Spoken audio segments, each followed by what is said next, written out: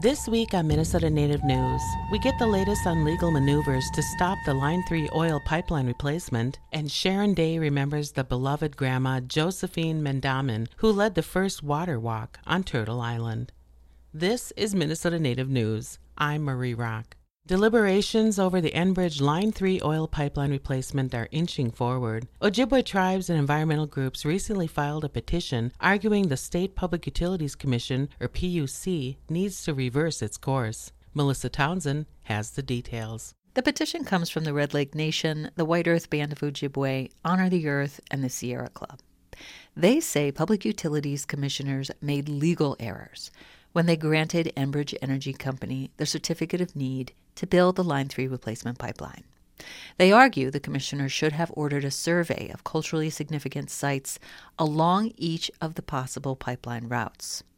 That way, everyone would know which route is least disruptive to the culturally significant areas. That didn't happen.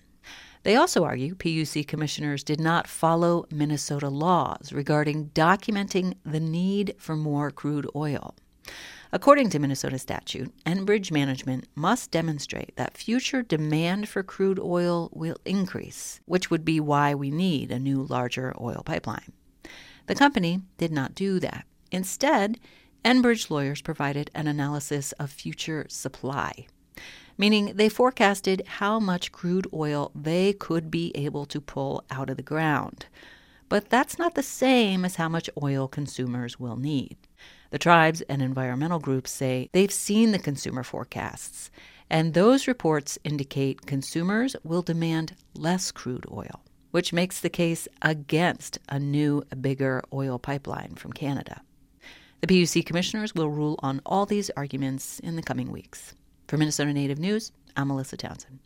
In 2003, a small group of women walked around the whole of Lake Superior in prayer for healing the water. That very first water walk was led by Elder Josephine Mendamin. She went on to lead over a dozen water walks and inspire countless others to do the same. On Friday, February 22nd, Josephine Mendamin passed away. Melissa Townsend talked about Josephine with her friend, Sharon Day. In 1998, Sharon and Josephine were part of the same Meday Lodge near Bad River, Wisconsin. The chief of our lodge, Bedwellin, said to us, what will you do for the water? That spurred Josephine to make a plan to walk around Lake Superior. The idea is that each step you walk is a prayer of gratitude and healing for the water. The walks are never to oppose anything. They're always to move forward with love for the water. Sharon Day was inspired by Josephine Mendamin and has led a dozen of her own Nibby walks. She has impacted my life in so many ways. Josephine Mendamin's last water walk in 2017 retraced the Ojibwe migration from East Coast to the Midwest. It was nearly 2,000 miles, and it lasted 97 days. Right around the day that walk ended, Sharon Day began her own walk following the Missouri River. She started out west in Montana. So here we are, and been out for probably 4 or 5 days, and that morning a car pulled up behind us. And I got out to greet them, and I could not believe it. It was Josephine and this young man, Edward.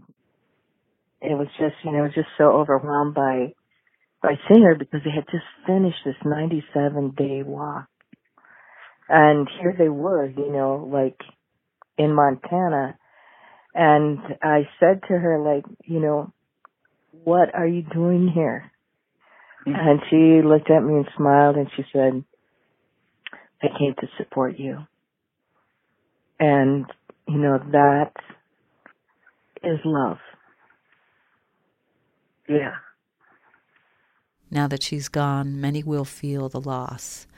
But Sharon says they will continue their work for the water. For more information about Josephine Mendamin, you can find videos on YouTube by filmmaker Jeff Baer. And there's a children's book about her called The Water Walker, written by Joanne Robertson. For Minnesota Native News, I'm Melissa Townsend. Minnesota Native News is produced by Ampers, diverse radio for Minnesota's communities, made possible by funding from the Minnesota Arts and Cultural Heritage Fund and the citizens of Minnesota.